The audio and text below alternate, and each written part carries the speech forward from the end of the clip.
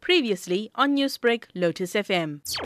On the day that Pranesh went missing from Somerset Park, his vehicle was located in the Bhisho area, abandoned on a main street. The vehicle was stripped, only the tires were removed, and upon SAPS coming there, the vehicle was taken to the nearest SAPS in Eastern Cape. Now, Dawn, this case is rather convoluted in that Pranesh is still missing.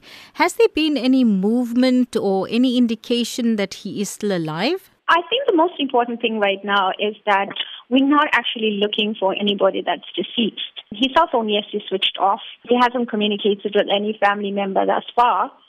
But in the interim, what happens sometimes with missing persons, I think due to them going through some kind of a trauma or drama in their life, some people just want to take time out. And time out means even switching off their cell phones. In this case, his car was actually found, indicating that, it may have been stolen. Remember, the make and the model of the car is quite an old model.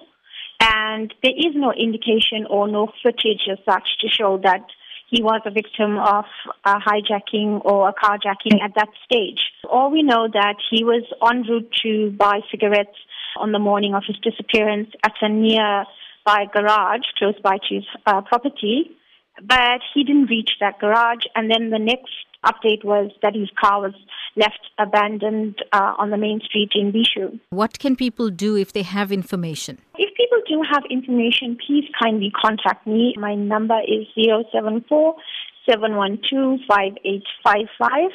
As well as SAPS now will continue with investigations. He hopes to bring him back home and bring the family closure as well. Due to the fact that many people know Pranesh and were well informed about him missing, we humbly request that any information will be vital for the police to investigate as well. Newsbreak, Lotus FM, powered by SABC News.